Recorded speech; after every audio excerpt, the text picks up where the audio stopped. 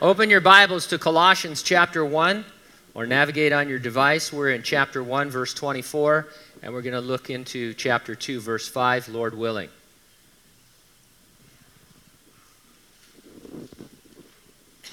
The topic we find, the Apostle Paul rejoiced that he was privileged to continue the sufferings of Jesus for his church. The title of our message, Desperately Seeking Suffering. Let's have a word of prayer. Father, this morning we want to obviously hear from you as these words are read. We have hope that that's going to happen because the Holy Spirit is both in this place and in those of us who are Christians.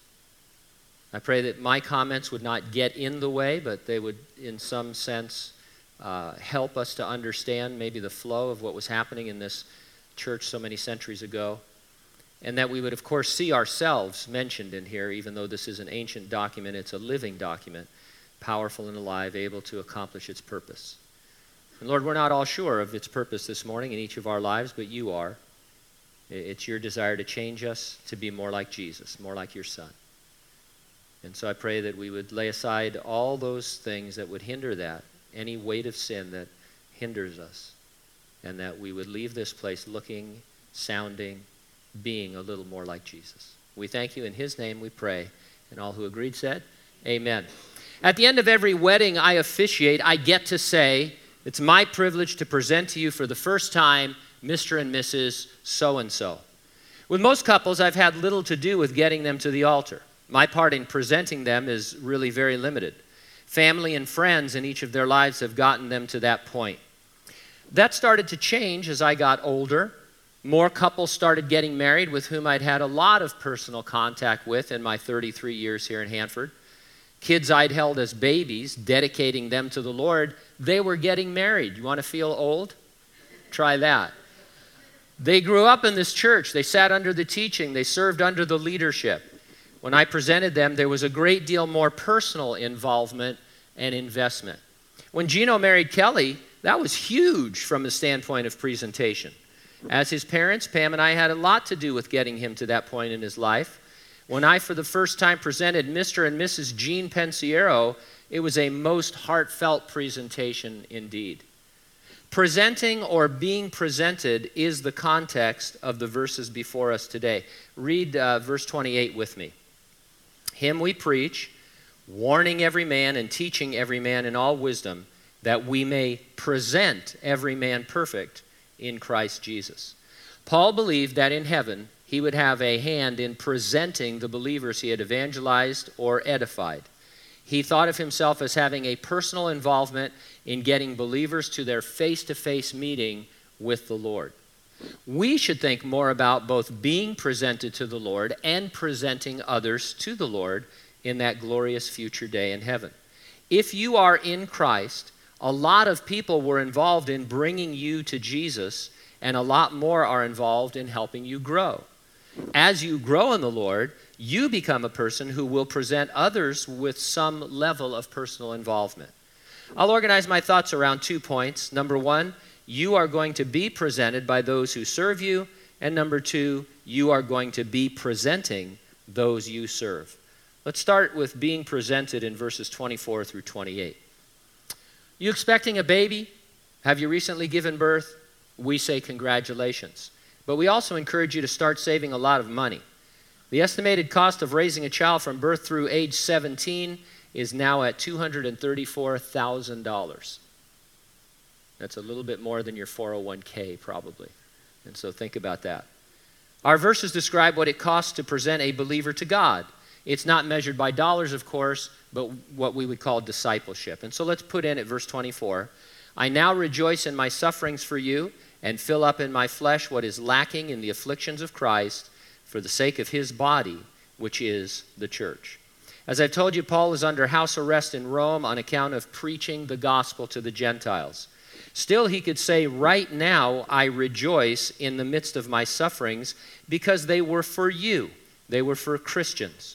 His preaching had the effect of bringing them the knowledge of eternal life, and that greatly outweighed any amount of personal suffering he must endure for it. And so he was suffering for the sake of the gospel, but only because the gospel was successful in his preaching and many were getting saved. He thought house arrest or later imprisonment a small price to pay for the privilege of sharing Christ.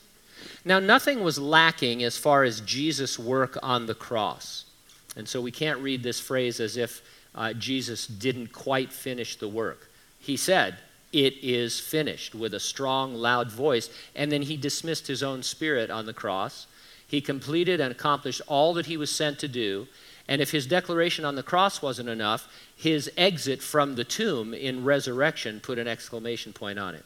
So there's nothing lacking in the work of Jesus Christ, nothing more that anyone needs to do. But after his resurrection, his followers were charged with bringing the gospel to the world. They are called his body on the earth.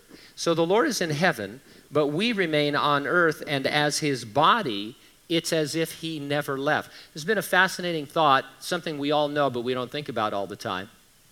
As the body of Christ, we are on the earth as if Jesus had never left the earth. And so what happens to us in terms of persecution or affliction or suffering are things that people would have done or would do to Jesus if they could. And this is what Paul means by completing or filling up or fulfilling the afflictions of Christ. Not that we finish some work that Jesus started, but that we continue to be treated the way Jesus was treated. And Paul thought of that as something to rejoice in and be excited about.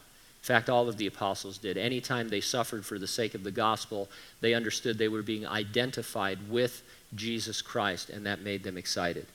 And so verse 25, of which I became a minister according to the stewardship from God, which was given to me for you to fulfill the word of God. Now this word minister, I've told you before, it's the Greek word diakonos, from where we get the word deacon. Deacon can refer to an office in the church.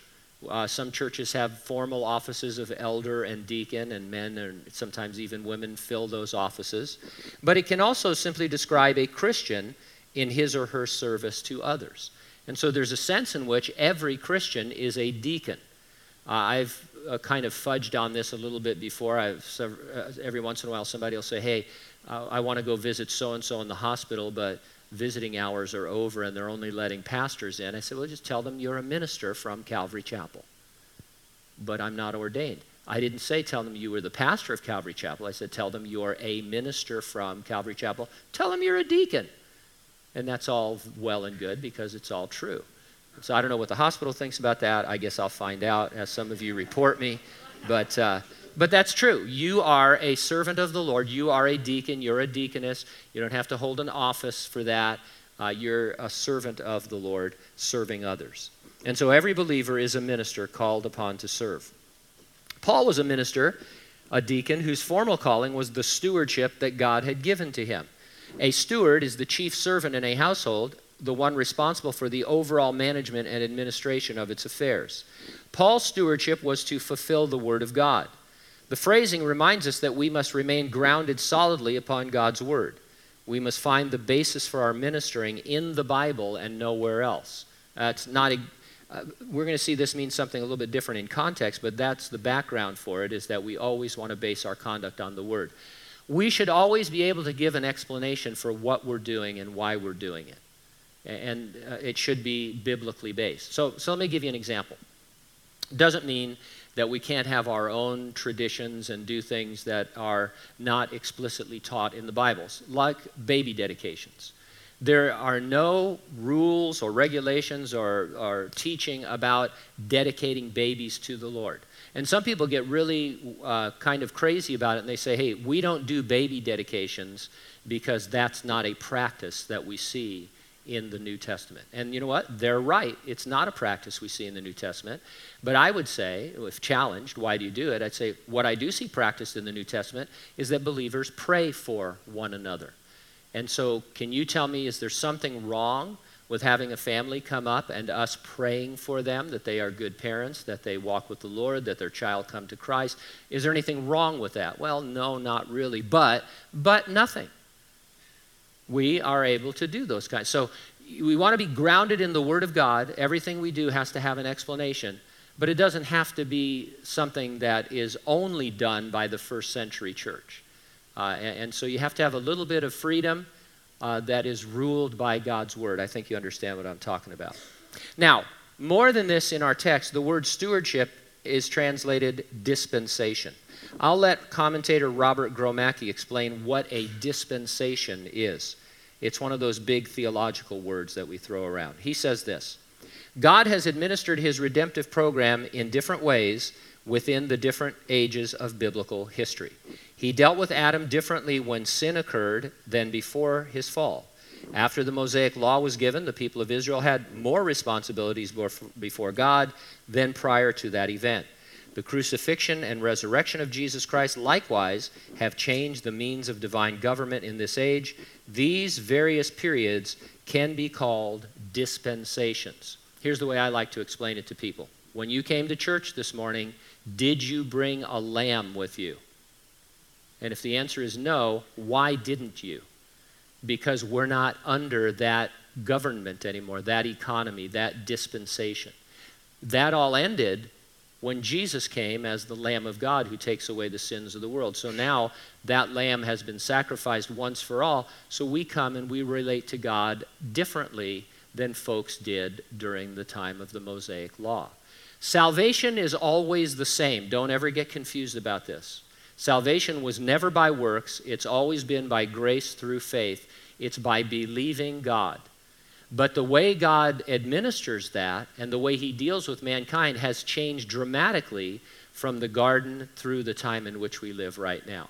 And so that are, different scholars identify different numbers of dispensations, and they get very technical. All you need to know is that we are dispensational in the sense that we recognize God is doing something different in the age in which we live. What is the current dispensation? Well, I'm glad you asked. It's in verse 26.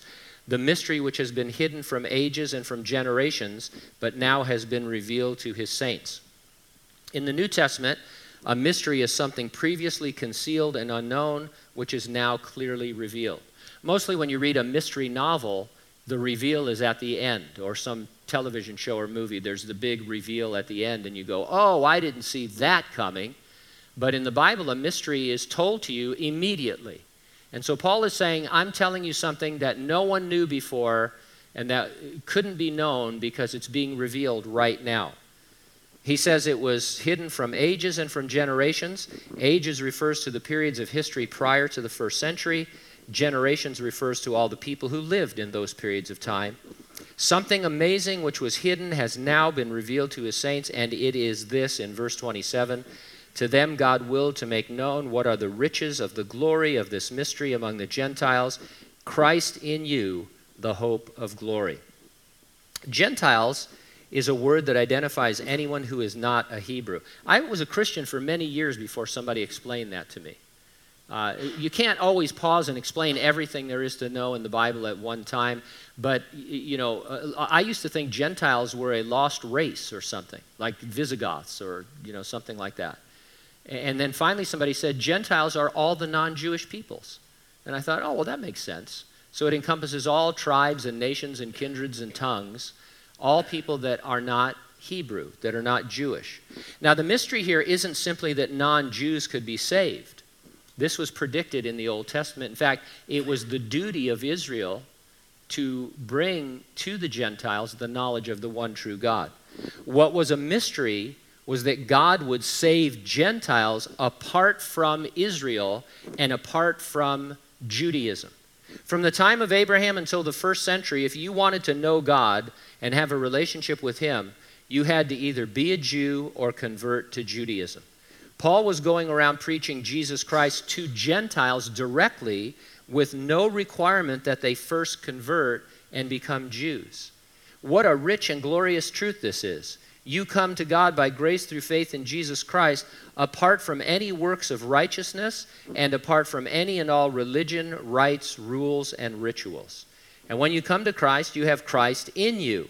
You have the presence of Jesus via the indwelling of God the Holy Spirit. Now, this is part of the mystery, too, because let me ask you a question. We just finished a while ago teaching through the book of Exodus with a strong emphasis on the tabernacle. Where did God dwell in the Old Testament? Well, in Exodus we saw that he dwelt in the Holy of Holies above the mercy seat, which sat on top of the Ark of the Covenant in that tabernacle. He made his presence known there. Today, where does God dwell?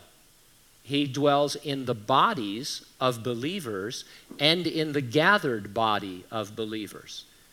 Paul says, don't you know that your body is the temple of the Holy Spirit?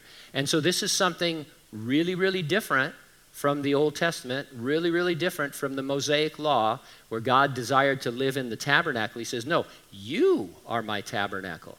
And so Paul is saying this is a mystery not revealed before, that God is calling out a people that we call the church, the called out ones, and that he lives in them and among them. Then there's more to it. He says you have the hope of glory.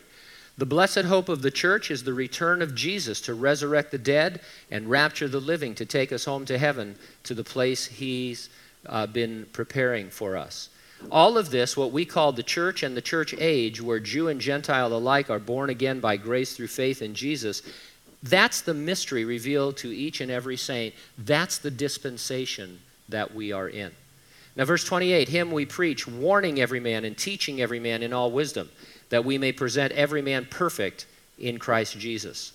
One commentator said the word preach refers to lips and lives. So don't just think it's giving a message about Jesus. It's talking about the Lord, but also living for him. All of us have lives and lips that could be dedicated to serving the Lord at all times. Whether you're going to work tomorrow or today or to school or wherever you're going, shoot up a quick prayer and say, Lord, use me. Help me to see some way to interject the name of Jesus or something about God into this conversation. Let me just throw out some trial balloons and see if anybody bites and see who I can talk to about the Lord. Have fun with it. You don't need to be in all trepidation and worried and nervous that you have to, nobody's going to ask you to do a dissertation on the book of Colossians. Whatever you know is enough to share with others. And so just be open to that. Let your lips and your lives preach. Notice Paul said, him we preach. We preach a person. To put it negatively, we do not preach a program or a system. Even if we are systematic in our understanding of Bible doctrine and how things in the Bible fit together, it is to be subordinate to the person and work of Jesus. It's an important thing to say because we are given to want to reduce things to something we can easily understand. So I've got, I'm going to guess a dozen books on systematic theology, all different systematic theologies, and that's just scratching the surface. And they're all ways of taking everything the Bible says and understanding how it all works together. And every one of them fails at some point. Every one of them has difficulties that they can't honestly answer. And so what they do is they answer it within their theology. And in doing so, they sometimes reduce God to something everyone can understand and that makes perfect sense. Now, I'm not saying God isn't reasonable or that he shouldn't make sense, but you're never going to fully know God and all of his ways and his mysteries. And so there's no one perfect systematic theology. There's one out there right now where a lot of people convert to it and then they say, now I understand everything. I see how everything fits together. And that just tells me that you don't see anything and you don't know how anything fits together, because all theologies are flawed because they're man's attempt to understand God. And so we preach a person, Jesus Christ, not a system. For example, if you're talking to somebody and they say, what must I do to be saved? You don't say, well, start coming to church, wear better clothes, clean up your life, do all these things. No, you say, just believe in Jesus Christ, then come as you are and let the Lord change your life. And so we preach a person, not a program. We're also to be warning every man. This involves, first of all, evangelism. Start thinking about evangelism as just warning people of the danger ahead. There's a hell ahead for those who don't know Jesus Christ. And just like you would warn somebody of any other impending danger, that's all evangelism really is, in one sense, is caring enough for people that they know that they're going to die and go to hell, if they don't have Jesus. Now, believers too need to be warned from time to time to continue in the faith and to live set-apart, holy lives on the earth. We're prone to wander, are we not? We sing that in one of the hymns. And so we come to church and we let the Spirit encourage us and exhort us and reignite our passion for the Lord. He says, teaching every man in all wisdom. The Amplified Bible translates wisdom as, in years past, have you ever read the Amplified Bible? Anybody know what I'm talking about? It expands on different verses. Used to be funny. I've tried this 3 times in 33 years. That's why I'm going to retire this right now. I'm never going to do it again. But it used to be you'd say the Bible translates wisdom as, and then you'd start talking really loud. Get it? The Amplified Bible. But every time I do that, people think, what's wrong with Pastor Gene? Why is he talking so loud? So I'm not going to do that. I did get a chuckle out of it, and so that's done. That joke is retired now. But what it says is that this word means insight into the ways of God. I like that. Nothing wrong with facts, figures, details. What's going on in Colossae? There were a lot of earthquakes there, this and this and that. But we're trying to figure out the ways of God. There's a verse in the Old Testament regarding Moses and the children of Israel. It says the children of Israel knew the works of God, and Moses knew the ways of God. And so Israel, the children of Israel could see what God had done, parting the Red Sea, bringing the plagues, all of these other things. But Moses knew why God was doing those things. He knew the ways of God. He knew the heart of God. He knew the nature of God. We want to be a people who know the ways of God, not just the works of God, because his ways are much more encouraging. His works don't always make sense, let me put it that way. The things that happen in our lives just don't always make sense, and they never will until we get to heaven. But if I know the ways of God, that his purpose for me is love and mercy and grace to minister his heart, then I know something more. I know something precious. Paul's goal was to present every man perfect in Christ Jesus. On earth, you are daily, as you cooperate with God, being perfected. In heaven, when you stand before the Lord, you will be perfect. I can't imagine what that would be like. None of us really can. In perfect health, with perfect mind, with no sin nature, it's going to be glorious. Now, we're reading Paul's letter to the church at Colossae, but it's our letter too. It's the church at Hanford. Paul was writing to us. He was suffering imprisonment and every other affliction for you and I, every bit as he was for the Colossians. Leads me to say that someone suffered for you to bring you the gospel. In fact, a lot of people did. For you, God raised up and gifted saints throughout history, including guys like Paul. For you, God raised up family members, friends, and co-workers, fellow students who were willing to suffer at some level to let you know that they were believers in Jesus Christ. And so a lot of people in your background that brought the gospel to you. Right now everybody's fascinated with their ancestry. That's fine. I'm not suggesting there's anything wrong with that. Except a lot of people are finding things out about their ancestry that they wish they didn't know. So let me just warn you right now, not everybody is related to George Washington. People go around and say, I drew my family tree. I'm related to George Washington. It's not the president. It's some other George Washington who was a criminal. But anyway, no, and there are people, there's stories, you can Google it, people who are finding things out that they wish they didn't know about their family tree. So at your own risk. Spiritually speaking, you were born again as a result of spiritual ancestors sharing the gospel with others. What a fascinating tree that would be. Now, there's no way to really trace it. You could only go back so far, and then you'd have hundreds and even thousands of people. But just think about it, even starting with the Apostle Paul writing these letters and establishing these churches, and think about the gospel going out from the first century until the point it reached you and your heart was open to Jesus Christ. How many multiplied thousands, hundreds of thousands, or millions of people were involved to get the gospel to you? It's an amazing thing. And Paul is saying that all of them will have a hand in presenting you to Jesus Christ. They are your presenters in the future glorious day when you appear before the Lord. Now you also, therefore, are going to be presenting those that you serve. Have you ever read all the credits at the end of a feature film? I'm going to say no. Maybe you have that as a hobby. If you do, I'll talk to you later. But it's incredible how many people are recognized. The credits for the extended version of The Lord of the Rings, The Return of the King, are fully 27 minutes long. They just keep going and going and going. I used to chuckle at some of the services listed in the closing credits, things that seem so insignificant. Caterers, bookkeepers, assistants to the assistants. And then one day it struck me that every one of those names was there because they contributed, however slightly, to the overall project. I mean, you always know when the show is going to start because they put up the name of the director. Have you noticed that? Do you understand that?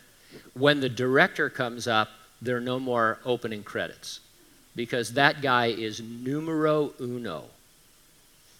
And then at the end, they have these other credits. And so the director needs to eat. And so Joe's Catering Company gets a nod at the end.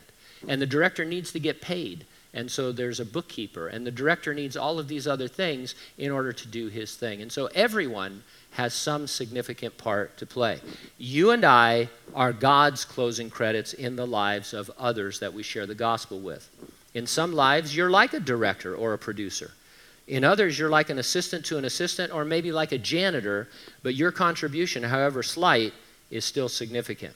And so verse 29, to this end I also labor, striving according to his working which works in me mightily.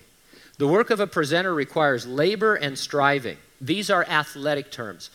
I can't tell if Paul was a frustrated athlete or if he just liked sports, but this guy was always all about athletic metaphors. Labor is a term that describes the training of the athlete behind the scenes and before the contest.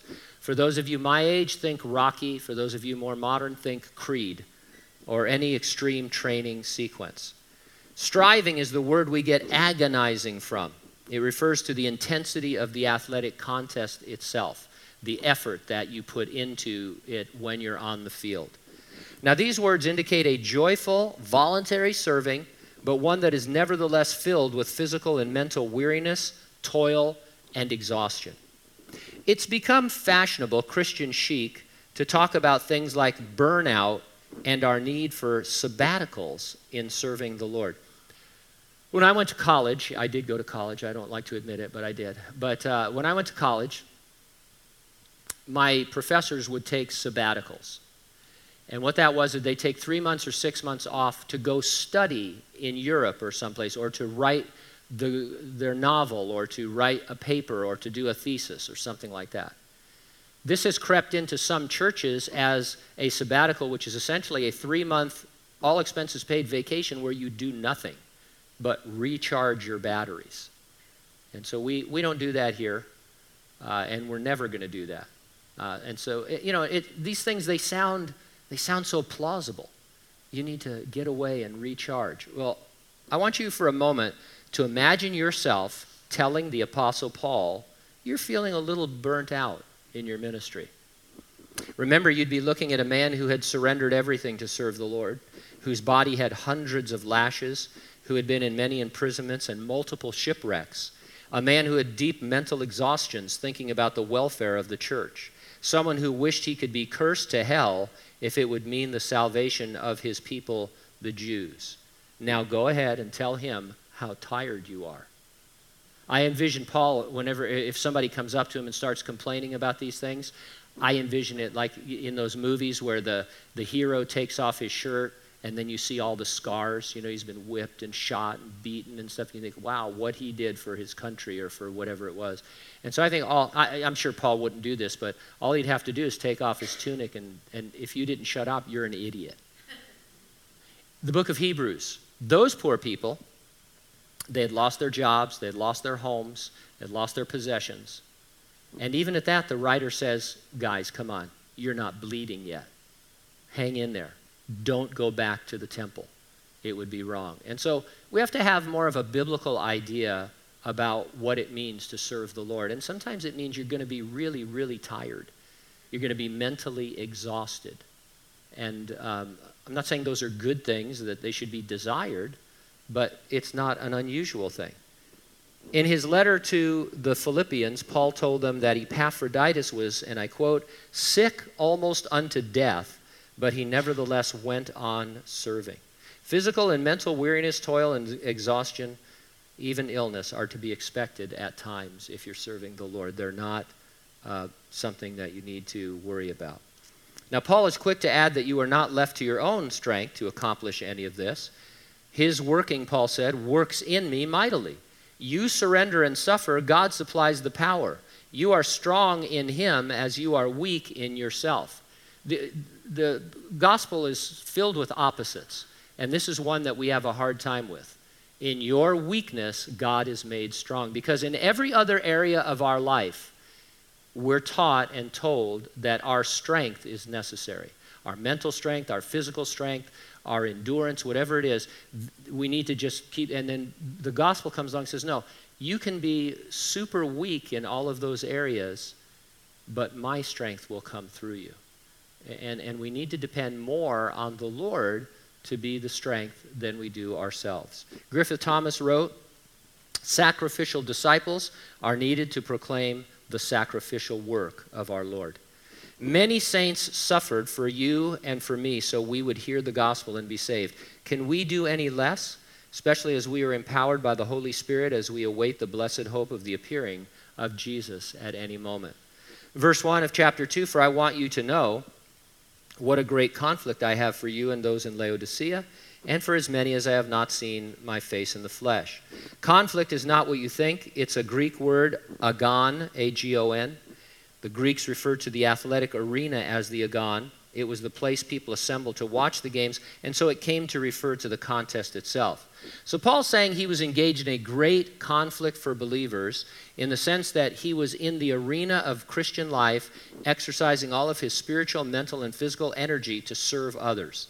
Like a great athlete in the arena, Paul brought his A game, A standing for apostle. I thought that was clever, but you don't, so let's move on. Laodicea was about 11 miles from Colossae. It seems this letter was for them too. At this point, that church was doing well and standing firm. But of course, they are famous in the book of the Revelation some years later for Jesus saying, you know what? You guys make me sick. Can you imagine that? What he actually says is that because they're lukewarm, he's going to vomit them out of his mouth. But essentially, Jesus comes to those people, the Laodiceans, and say, you make me sick in your commitment to Christianity. I mean, our point here is that it doesn't take long for the perils of this world to start to undercut our Christian life. The world's a dangerous place for believers. Our pilgrimage homeward to heaven is fraught with peril. We have, however, both guidance and companionship along the way in the form of God's Word, God's indwelling Spirit, and God's earthly people. I don't want to scare you, but I do want to warn you, you need to continue in the disciplines of the Christian life. Just like anything else, there's too much peril out there for you to just slack off. Keep praying, keep reading God's Word, keep coming to church. I can say this to you because you're all here. You should be coming to church. We don't do anything about attendance. We don't call you. We don't try and find out where you are. We pray for you. We wonder where you are. But, we don't base anything on attendance here. If you come 3 weeks in a row, you're an elder. But no, I'm just kidding. The average, by the way, I think I was quoted this the other day. I didn't get a chance to refer to it, but the source was valid. The average Christian in America attends church once every 6 weeks. Now, I'm not saying that so that you feel better about yourself or worse about yourself. That's just the way it is. The New Testament doesn't know anything about Christians who aren't involved in a local fellowship. And so if you know somebody who doesn't think they need to be involved in the church for whatever reason, they're just wrong. And maybe they don't think they need ministering to because they're online and they're listening to Bible studies and all that. Who are they serving? And how are they doing it? With what oversight? To make sure that they're doing it as unto the Lord. And so go to church, pray, read the Word, volunteer, do all of those things, and keep doing them, especially as you see the day approaching. And let's hasten the coming of the Lord. Verse 2, that their hearts may be encouraged, being knit together in love and attaining to all the riches and the fullness of assurance of understanding, to the knowledge of the mystery of God, both of the Father and of Christ. All of these verses are just a mouthful. Encouraged is from the word that means to come alongside. Can also be roughly translated with heart. The idea is to always come alongside believers with a desire to strengthen their heart for the Lord. Remember, we preach a person, not a program. Paul said being knit together in love. When you knit something, you pull together the separate strands and unite them into something that has both beauty and purpose. Believers are to promote unity as something beautiful and with great purpose. And we do it because of the love that God has shown us and that we can therefore show towards each other. Attaining to all riches of the full assurance of understanding. Paul exerted all of his energies toward getting believers to understand the implications of the gospel. The more they understood, the greater their assurance. Assurance of what? Assurance of their salvation, of their ongoing sanctification, of their ultimate glorification in heaven. Those assurances are riches indeed. Past couple of weeks it seems like it wasn't quite this bad, but it seems like I officiated at a funeral almost every day. And they were all difficult funerals in one sense, but they were all wonderful funerals in another sense, and that is each individual was absent from their body and now present with the Lord. And it is with absolute 200% confidence as a minister of the gospel that I can look at a person right in the face and say, this person is in heaven with Jesus Christ. Are you? There's no assurance like that. It's the greatest sense in the world. When you have to do a funeral for a person who's questionable, that's rough. You still preach the gospel, but you have to be very careful. And so Paul says, I want you to have full assurance. Maybe you're here today and you're not a Christian. You have no assurance. In fact, let me take that back. I can assure you that if you died today, you're going to be absent from the body and in Hades, awaiting the final judgment. And so you need to get saved. I mean, that's the bottom line. Christianity is a powerful thing.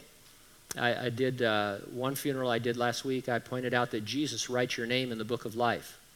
No one else can write your name in the Lamb's book of life, which is the only book that matters in the end. Buddha can't do it. Muhammad can't do it. Joseph Smith can't do it. No philosopher, no other supernatural being can write your name in the book of life. Only Jesus Christ, because he is the way, the truth, and the life.